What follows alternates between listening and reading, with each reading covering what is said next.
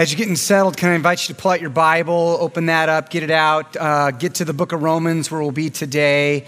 If you didn't bring a Bible or you don't own a Bible, just raise your hand, and ushers are already down the aisle. So you're going to need a Bible this morning because we're going to go to an extremely powerful but very complex passage we'll look at this morning. You'll want the written word in front of you there today. And it's a wonderful day today in the life of our church because today is a baptism Sunday. It's a baptism Sunday. That's the meaning of the two placards here, the big posters on my left and my right. Those are baptism verses. It's a baptism Sunday, and that means tonight at 5:30 we'll come back for a special service that'll be different than this morning service. It'll be all baptisms. In fact, we're baptizing 15 folks this tonight. Yeah, how cool. Thank you. God is good. It's so great. A bunch of the folks are high school kids who were in Korea and had their lives turned upside down by Jesus. A couple of our junior high kids that were at camp, some adults. It's just going to be an amazing service. I really hope you'll come back and be a part of that service. And I want to promise you that if you do come back, your heart will be blessed by what you'll experience. And you will walk away inspired in your relationship with Christ. I promise you. The most beautiful and the most inspiring moments that happen in our church tend to happen at baptism services. They're just amazing. And you know, if you've been to one, they're so encouraging to hear the testimonies of faith, to hear people talk about how Jesus has impacted their lives. It's inspiring. It's like you get a front row seat in what happens to somebody when Jesus grabs a hold of their lives, and you will be blessed. A couple years ago, we did a baptism service on Easter Sunday, Easter night. You may have remembered this. We got up on Easter morning and we preached the gospel and we called people to faith in Christ. And then we said to people, if you love Jesus and you've not been baptized, maybe you've even come to faith in Christ this morning, come talk to us after the service. We have a baptism tonight. We're inviting you to get baptized. And this guy came up after the service and he talked to some of the pastors, and he just had that look of a man who had been deeply impacted by Jesus. You know that look? It's sort of crazy, radical, like his eyes were popping out of his head. And he was just totally fired up. And he said, when I came to church this morning, I made a promise to God that if the pastor invited people to baptism, I would finally get baptized. Right? We should never make those deals with God because he'll take you up on it. So we met with him. Pastor Christopher met with him and listened for a genuine testimony of faith. This guy definitely understood the gospel. So we said, come back tonight, bring a change of clothing, get baptized. Well, he showed up and he didn't have a change of clothing. He showed up in exactly what he was wearing that morning. He was wearing basketball shoes. I'll never forget this. Basketball shoes, shorts, and a collared shirt, okay? And he showed up to the service, so I'm thinking he's not going to get baptized. But he was fully there to be baptized. He said to Christopher, I'm going in exactly as I am. Christopher said, with your basketball shoes? With my basketball shoes. This guy walked into the baptismal fully clothed basketball. We've never done that before. And he got baptized because he wanted to express how Jesus had changed him exactly as he is into something new. Isn't that amazing? And his shoes got totally wet. And it was awesome. It was beautiful. And people were inspired. So come back because you will be inspired. Join us tonight, 5:30. Have you ever thought about this, though? Have you ever thought about how radical baptism is? Radical, almost verging on, it's almost kind of weird, a little bit strange, what we do when we baptize someone. Have you ever thought about what it would be like to be a visitor who has no exposure to Christianity, and the first thing you come to is a baptism service? It would freak you out, right? You walk in and there's a guy up there like shoving people down into water and then pulling them back out of the water. You'd think, I've come to like a cult experience. What's going on here, right? It's super radical and graphic what happens in a baptism. People are plunged into water and they come back out of the water with an expression of joy. Hopefully they're not coughing and spitting, but they come out of the water and there's all of this graphic, radical imagery, why would Jesus choose this act to be the expression for a person who's come to faith in Christ? Why this act? Why something so radical? I think it's because only something that radical can capture the change, the complete change of identity that happens when a person comes to faith in Jesus. It's like the change is so unbelievably radical that the only word picture powerful enough to put it on display is the word picture of baptism, this expression of baptism. Did you know that there is a truth about your identity in Christ? There's a truth about your identity and about your new life in Christ and your pursuit of holiness in God that's so life-altering that the only way to really display it is your baptism. And did you know that if you, this morning, because we're going to talk about this truth, if you were to finally really grasp the significance of this truth, it would totally change the way you live your Christian life and the way you pursued God and pursued holiness. What is that truth? It's simply this. You are no longer a slave to sin. You're no longer a slave. Did you know that? You are no longer a slave to sin. You have been set free. You are free. Brother or sister in Christ, I want you to make eye contact with me because I want you to realize that I am not speaking now in theoretical terms. I am talking to you, to your heart, and I'm telling you, if you are in Christ, you are free. You are no longer a slave. Did you know that when you come to a baptism and you watch someone get baptized and they come out of the water and the water washes over them and it's dripping through their hair, one of the very first things that you should think is you should think that person has just been set free from slavery. They've been set free. They are free. Hallelujah. That person is no longer in bondage to sin. That's one of the first things you should think. And did you know that one of the truest things about you, about your identity, is that you have been set free from sin? Now, I don't know how this is landing right now. I don't know how this is landing on your heart. Maybe you're hearing this and you're thinking to yourself, I've never heard that before. I've always heard that I was hopelessly sinful. I can't help it. It's like I'm just a sinner. That's just who I am. Maybe that was the tradition you were raised in. Maybe you have literally never sat through a sermon and heard a pastor say, actually, you're free. You are no longer a slave to sin. Or maybe you're hearing that and you're thinking, well, I didn't even realize that I was ever in bondage to sin. I didn't know I was a slave at one point in my life before Christ. So this is new language for me. Or maybe you're hearing it and you're thinking, it sounds amazing and I love the truth and it sounds right, but I feel like there's this massive distance between what you're saying about my identity and what my day-to-day life experience is. I don't feel like I'm free. In fact, sometimes I feel like I'm very much in bondage to sin in my life. And maybe as you're sitting here hearing this, you're taking stock of your own life and thinking, boy, I hope Pastor helps me bridge the gap between where I feel like I'm at today and this truth. You're telling me I'm free in sin. Well, that's why we're here, isn't it? Isn't that why we come to church? The Bible could not be more clear. When a person comes to faith in Christ, they get set free from bondage. And baptism is the picture of that freedom. Will you look with me at how Paul describes it in Romans chapter 6? Let's read together. I'm going to read the first 4 verses, and then I'll stop and make some comments, and then we'll keep going. Will you notice as I read how Paul talks about baptism? Romans 6, verse 1, he says, what shall we say then?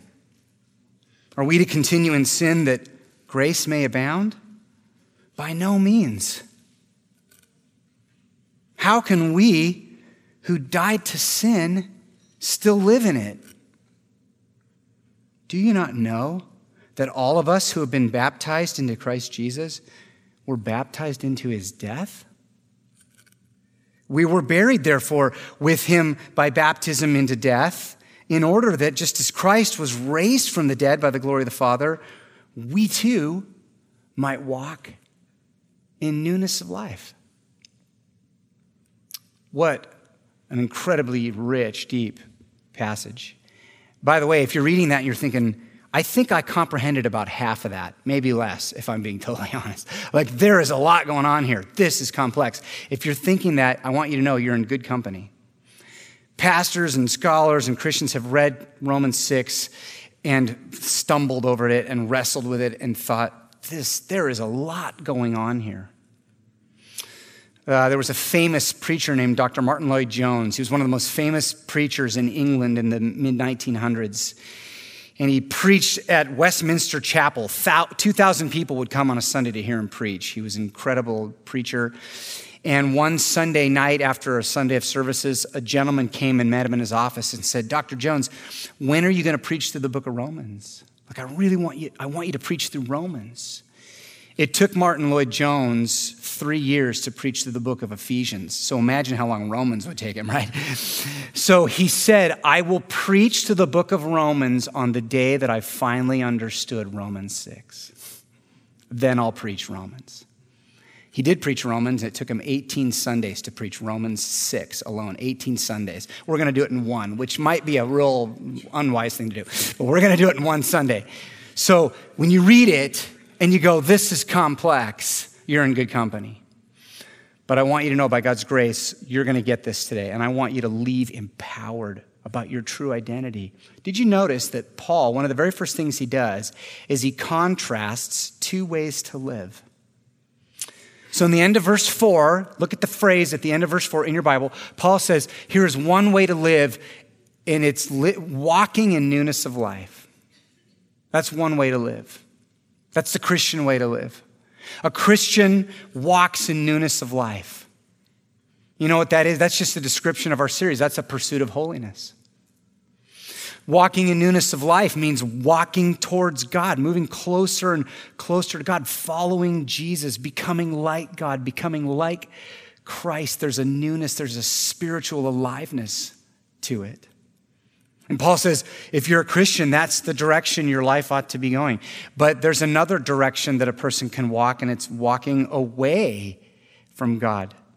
Paul says you can be moving towards God, walking in newness in life, or you can be continuing in sin. So really sin, one way to understand sin is it's the opposite of pursuit of holiness. If pursuit of holiness is moving closer to God, sin is moving away from God. And Paul would say, and Jesus would say, and the other writers would say, it's one or the other. You're either going in one direction or you're going in the other. And so Paul poses this question in verse 2, and it's a very important question. Every believer needs to ponder this question today. How can we who died to sin still live in it? If you've died to sin, how can you still be living in sin? He seems to be saying that would be a contradiction in terms. If you've ever studied the laws of logic, one of the laws of logic is the law of non-contradiction, which just basically says you cannot be at the same time and in the same sense alive and dead to sin. You're either dead to sin or you're alive to sin, but it's one or the other. And so Paul says, how can we who died to sin still live in it? But the Christian reads that phrase and they say, well, but what does it mean to die to sin?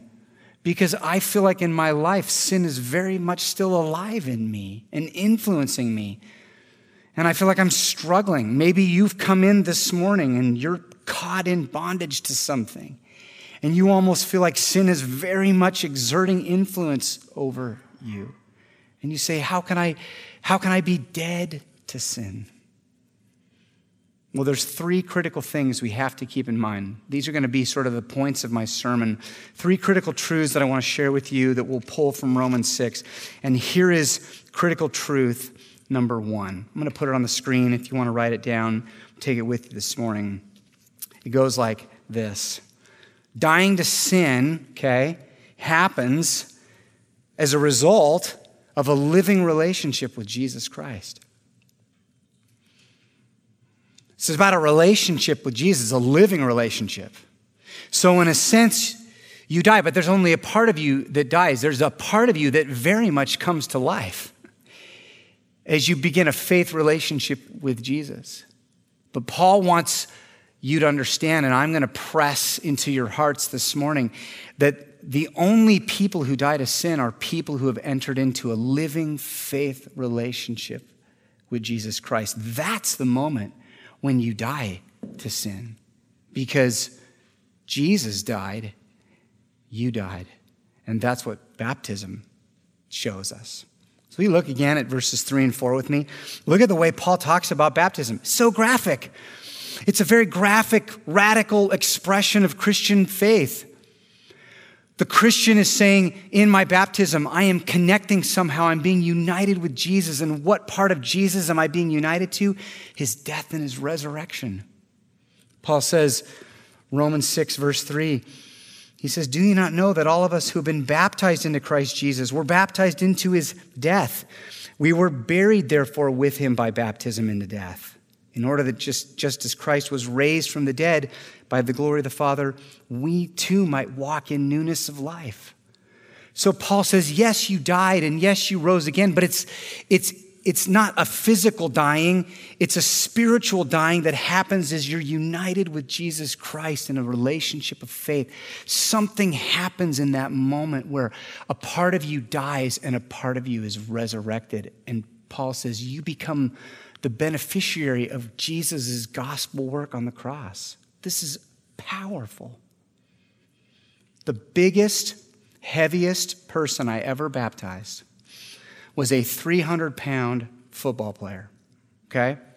It was early on in our life as a church, or in my time as a church.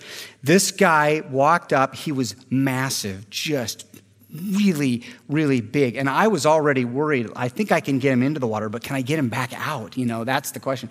So he came down into the baptismal, and I'm standing outside of the baptismal. And when he went down, it was like one of those guys who do the cannonballs in the pool, and all the water comes out. So all this water came out of the baptismal over my feet, and I was standing on plastic. We lay down plastic, This is not good. So he goes down into the water, and I'm about to put down my leg to get him back out, and my foot slipped out from behind me, and I went down to my knees. And the guy is still in the water, okay? He's just down there chilling in the water. So I jump up, and I imagine other pastors were getting ready to rush over. It's we got to get this guy to the resurrection part of this experience, He's dead, but can we get him to life? So by the grace of God, I get my hand out of there and lift him out of the water. Okay, problem solved. But then some people actually have a hard time getting into the water.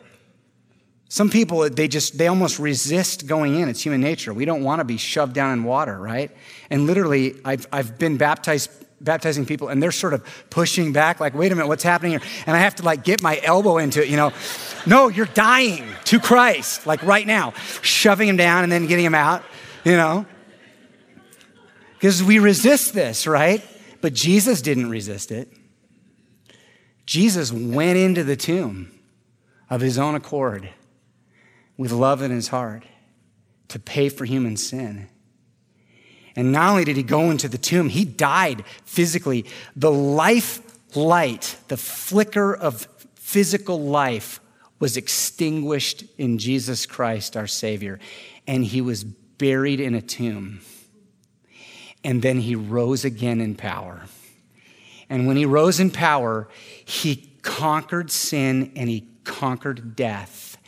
And the Christian dies with Christ and is raised again with Christ. River Wester, do you know how precious your relationship with Jesus is? It is so precious. Do you know what sets Christianity apart from all other views of life is you enter into a relationship with Christ, a living relationship where all of the benefits of his death and resurrection become yours, and a part of you literally dies to sin and you're raised to new life. Hallelujah. It's so good. I'm a huge fan of 12-step programs, okay? Alcoholics Anonymous and many others. I've met people whose lives have been transformed through 12-step programs. These programs that come alongside people and help them get out of, recover from alcoholism or other addictions. Did you know that many of the 12-step programs, in fact, almost all of them, are based on biblical principles? Did you know this? These were, in fact, the people who started Alcoholics Anonymous were Bible-believing, Jesus-following Christians. And they started this program, and so much of their insight came directly from God's word. It was in Alcoholics Anonymous that they finally said, alcoholism is a spiritual sickness. This is a spiritual problem. And a spiritual problem needs a spiritual cure. And early on in the days of Alcoholics Anonymous, they were intentionally leading people deeper into the heart of God, into a relationship with Christ, into repentance and forgiveness. It was powerful. The 12 steps are biblical principles. Surrender and repentance and turning your life over to Jesus. And so if you are in a place in your life where you're addicted, where you are in alcoholism actively, please get help. Go to a 12-step program. Do something. But can I just say one critique of some 12-step programs? Some, not all. Each group is different. One of my observations is that some 12-step programs, although they've diagnosed the problem, they've said it's a spiritual thing, as they lead you towards a spiritual cure, they only get you to an unknown God, sort of like a higher power, quote unquote. But they never take people and give them his name. His name is Jesus. And if you don't call on the name of Jesus, you'll never die to sin. You won't die to sin. It's like lighting a fuse that's not connected to the dynamite. But you want the power of Christ to explode in your life. And I'm telling you, that will only happen on the moment that you fall on your knees and turn your life over in faith to Jesus Christ. Amen. Will you do that this morning if you've not already done that? I'm going to pray about that later. That's truth number one. Here's truth number two. When you died with Christ, a critical change occurred. Critical. Sin lost its spiritual authority over you. This is what happened. When you died in your relationship with Jesus, the core of the change, the most critical thing that happened in your identity is that sin was stripped of its authority and its ability to exert influence over your life. And that is at the heart of what Paul is describing here. Paul and all the New Testament writers, when they describe sin, they almost talk about sin as this spiritual dominion. It's a force that rules in our world, and it actually has authority over people, and people are in bondage to it. So will you read with me? Now, you're going to have to focus because Paul he's a lawyer, so he's very logical and he's very deep. Okay, we're leaving the kiddie pool today, River West. We're walking into the deep end, all right? Here we go. Romans 6, verse 5. Paul says, "For if we have been united with him in a death like his, we shall certainly be united with him in a resurrection like his. We know that our old self was crucified with him in order that the body of sin might be brought to nothing, so that we would no longer be enslaved to sin." Do you see that? You've been set free. For one who has died has been set free from sin. Now, if we have died with Christ, we believe that we will also live with him. We know that Christ, being raised from the dead, will never die again. Death no longer has dominion over him. For the death he died to sin once for all. But the life he lives to God. Paul says, when Jesus died, he died to sin. Temporarily, sin overcame him. But then Jesus walked out of the tomb in power. And when Jesus rose from the dead, it was almost like this cosmic defiance against sin and evil. Jesus said no to sin and death, and he overcame it. And the power of bondage to sin was broken. And it was broken for any individual who would come to faith in Christ. But we're not used to this kind of language because we haven't spent enough time thinking about the reality that sin is actually a form of slavery. There's a sense in which before you come to Christ, you are in bondage to something and you have no control over it. Jesus said in John chapter 8, he was speaking to a group of religious leaders that had gathered, and he said to them, "Truly, truly, I say to you, everyone who practices sin is a slave to sin." Remember that? He says that sin isn't just something you sometimes do and sometimes don't do.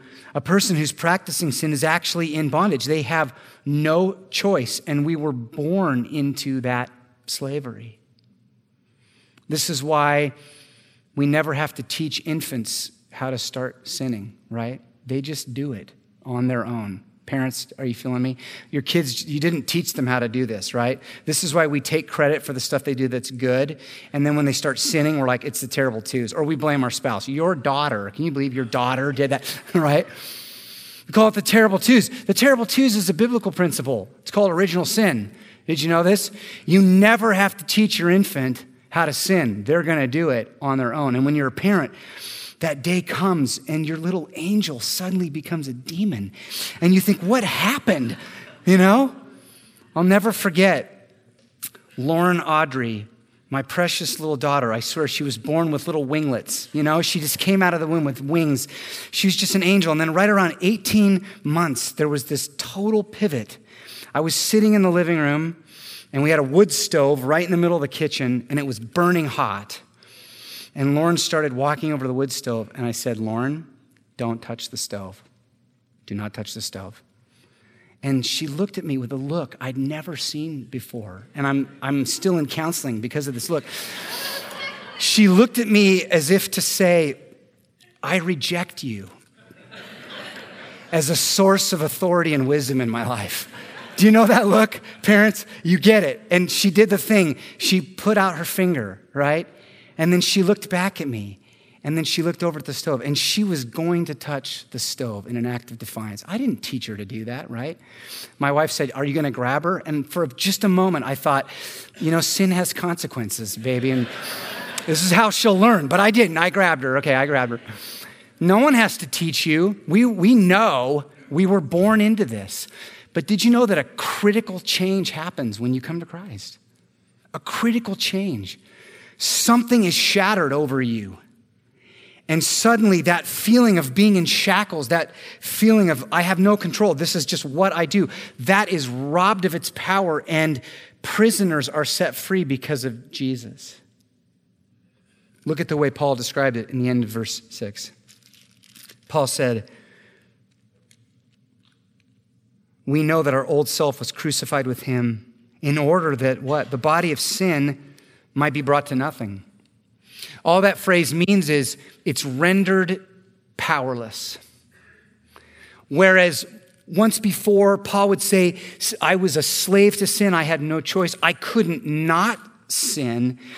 Paul says, now my old self was crucified and it died, and sin was robbed of its power. And now suddenly I am no longer a slave. I'm free.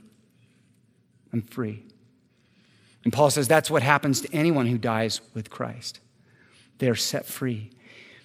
It's almost like this imagery of shackles that have been holding you down are open and they fall off. I've never actually been in shackles. I imagine you haven't either. It's not something we practice anymore. But in Paul's day, if you had someone in prison or if you had someone who was your captive or your slave, you wrapped these heavy, heavy shackles, and they were locked, and they carried around chains. And I just have this picture of shackles being popped open. And it seems so visceral to me. The closest I've ever come was when I was in high school. They sent the local police officer to the school to talk about drunk driving and to scare the daylights out of us. You know that talk? And the guy comes in, and he actually did a thing where he let a couple of us get handcuffed and put in the back of the car, so I volunteered. So I'm in there, and I've got these handcuffs on, but it was like 2 minutes. 2 minutes, and then I was free, and I knew I would be free. But can you imagine being a slave in Paul's day? Or being in prison? And you don't even know what life is like without these heavy, painful metal shackles that are holding you down. And Paul says that's sin. But something critical happened. You were set free. You died.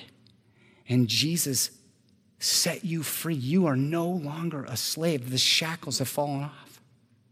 Did you know this is true of you? Does it mean sin no longer is there to hamper you or tempt you?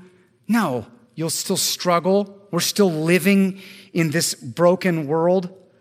We're surrounded by situations that tempt us. Does it mean that you don't still have leftover habits that you acquired in your pursuit of sin? No, you have those. They're in you. And they'll every once in a while, they'll rear their ugly head. Sin now is like a guerrilla warfare that happens in your life. But the battle has been won through Christ, and you are free. It doesn't mean you won't struggle, but sometimes I fear in the church, we don't tell Christians how far they can get in a life of freedom from sin. Brothers and sisters, we have been invited to walk out of prison and into the daylight of freedom. Amen? Amen. I hope you'll hear that this morning. I hope when you think about the pursuit of holiness, you'll think about it as stepping out of prison into the light of freedom. I'm free. I don't have to sin anymore. When I'm struggling and I'm tempted, and even when I'm caught in sin, the thing that I want to always remember in that moment, this is so important. I hope you'll apply this in your life, because I know you get into the struggle, but you're in that moment and you're feeling temptation. Have you ever stopped and said, I don't have to do this. I actually do not have to sin right now. I'm free. I am not a slave to this. So that if I stumble or I stub my toe or I blow it, I don't say at that point, well, I couldn't help it. I'm just a sinner. No. I'm free. I'm free. And Jesus is saying, you are free. And Jesus, this morning, he's inviting you to step into the light of your new freedom in Christ. I hope you will. I hope you will. But that leads me to my third critical truth. And this one's actually, it's more of an observation, okay, that I have made, but I think it's going to resonate with you. Here's how I wrote it. For some reason, free people tend to linger in the prison cell. And I'm not always exactly sure why, but it seems to happen sometimes. It's like I'm free, and I know I'm free. And now the pastor is telling me I'm free. And more importantly, God is, because Romans 6 says, I am free. I'm no longer a slave. But for some reason, I continue to hang out back in that place with the shackles on. And they've been broken. And I could walk out into freedom, but for some reason, I'm lingering here. This week I read in John 11 the account where Jesus raised Lazarus from the dead. I don't know if you remember the story. It's a really gripping story. And Lazarus has died. He's already in the tomb. He's wrapped in linen. and everyone thinks he's dead. Jesus says, roll away the stone. And then with authority, he calls into the tomb. He says, Lazarus, come out. And Lazarus rises from the dead, and he walks out of the tomb. And it's this powerful picture of freedom and the victory that Jesus can bring over sin and death. But what's interesting in the story, go back and read it, John 11. When Lazarus is walking out, he's alive, but he's still wrapped in linen. And the Bible even says his face is wrapped. It would be like looking at a mummy, coming out. It was probably pretty scary, actually. And he comes out and he's wrapped in linen. His face is wrapped. And the word that the Bible uses is the word bondage. He is bound by his grave clothes. And so Jesus doesn't just say, walk out. Jesus says one more thing. He says, take off the grave clothes. You're not dead anymore. It's time to step into your new identity. But it's like for some reason, we want to linger there. We want to linger with the old parts of our life. We want to keep the shackles on. Maybe they feel safe or comfortable, but Jesus is saying, no more. Walk into freedom. And this is why Paul, at this point, at verse 11, he gets super practical. And I'm going to get really practical for you. I'm going to help you when you leave here. But I want to show you what Paul says. He makes a pivot, and he says, here's what you need to do now, starting in verse 11. First, you must consider yourselves dead to sin and alive to God in Christ.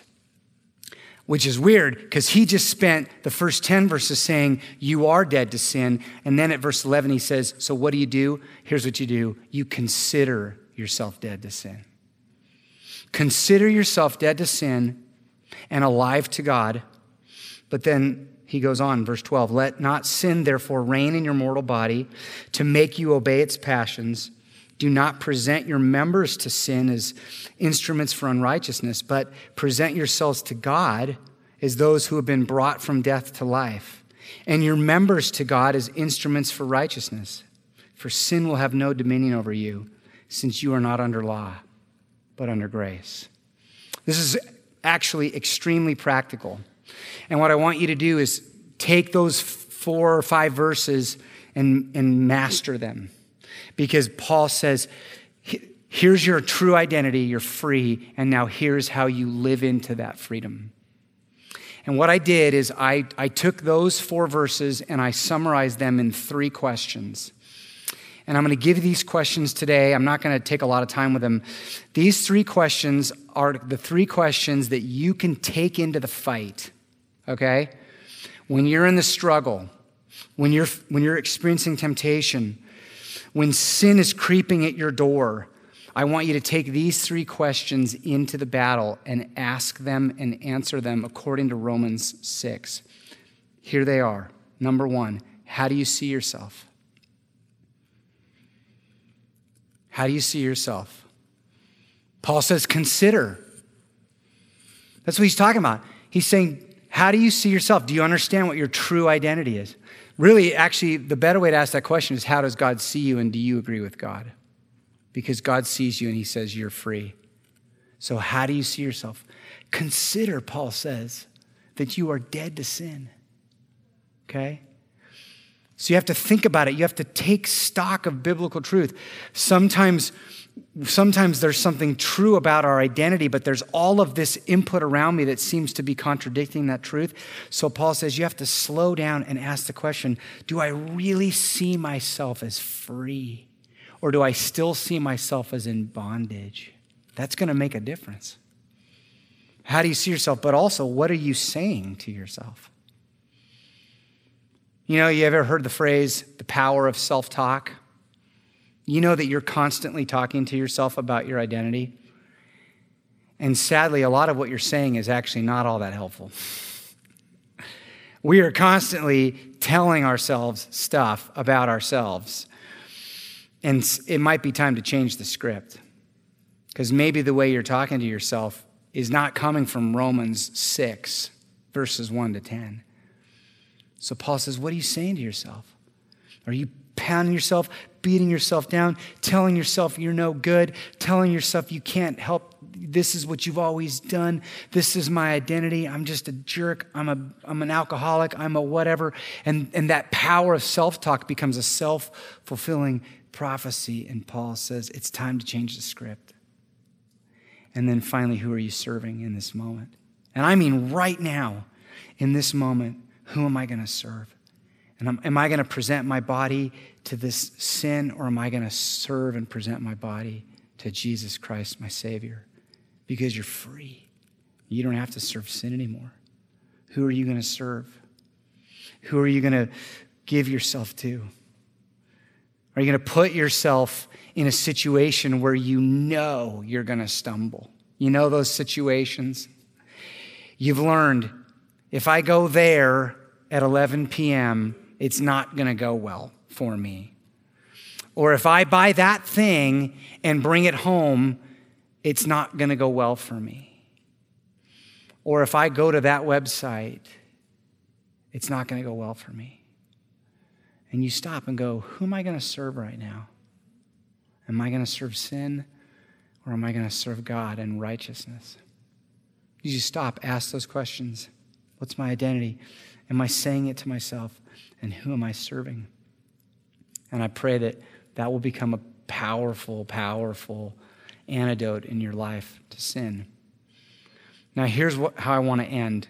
Go ahead and close your Bible. Put your pen down. This is the moment where I'm going to talk really personally to you. Okay? Because I know this, that many have come in today and you are totally in bondage. And you're in bondage and you're broken and you're hearing this sermon and you love the truth that you're hearing, but you're almost beginning to feel despair because you feel so caught up in something. And what's crazy is it's something that you actually hate. If you were being totally honest with yourself, you hate it. And you know that it's ruining your life. But you continue to be stuck in it. And you're thinking, the pastor is saying, and Romans is saying that I'm free, but I don't feel free. Jesus, will you please help me to step into the light of freedom? We're going to pray right now. And I'm going to pray for you. And I'm going to give you a prayer to pray that I hope will cause the shackles to fall off in your life. So will you bow your heads with me right now? Take a posture of prayer. Colin and the team are going to come and get ready to lead us. But just take a minute and sit before the Lord and open your heart to Him. And I'm going to ask you to begin to let God speak to you truth about Christ.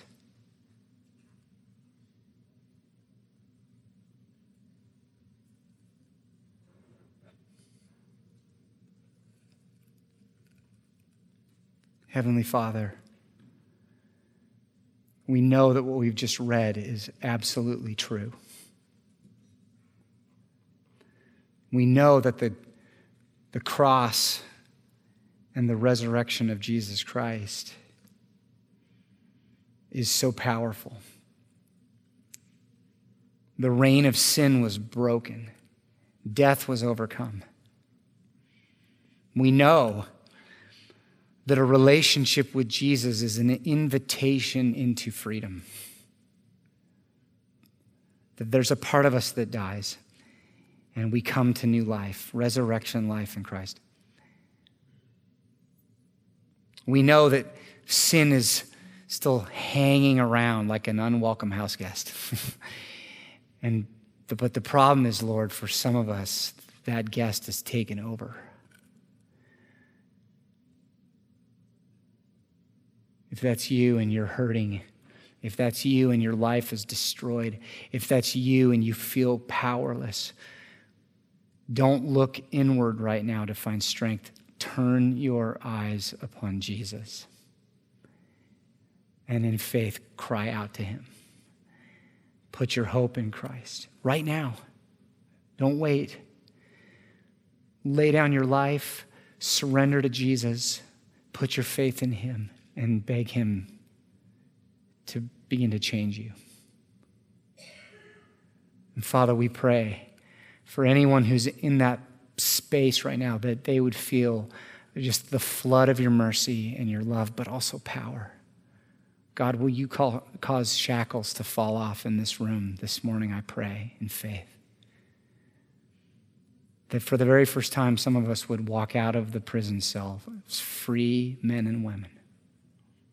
We pray for that, Lord Jesus. It's because of your death and your resurrection. That's our hope. And so we love you and we want to follow you. And we pray it now in the power of your name, in Jesus' name.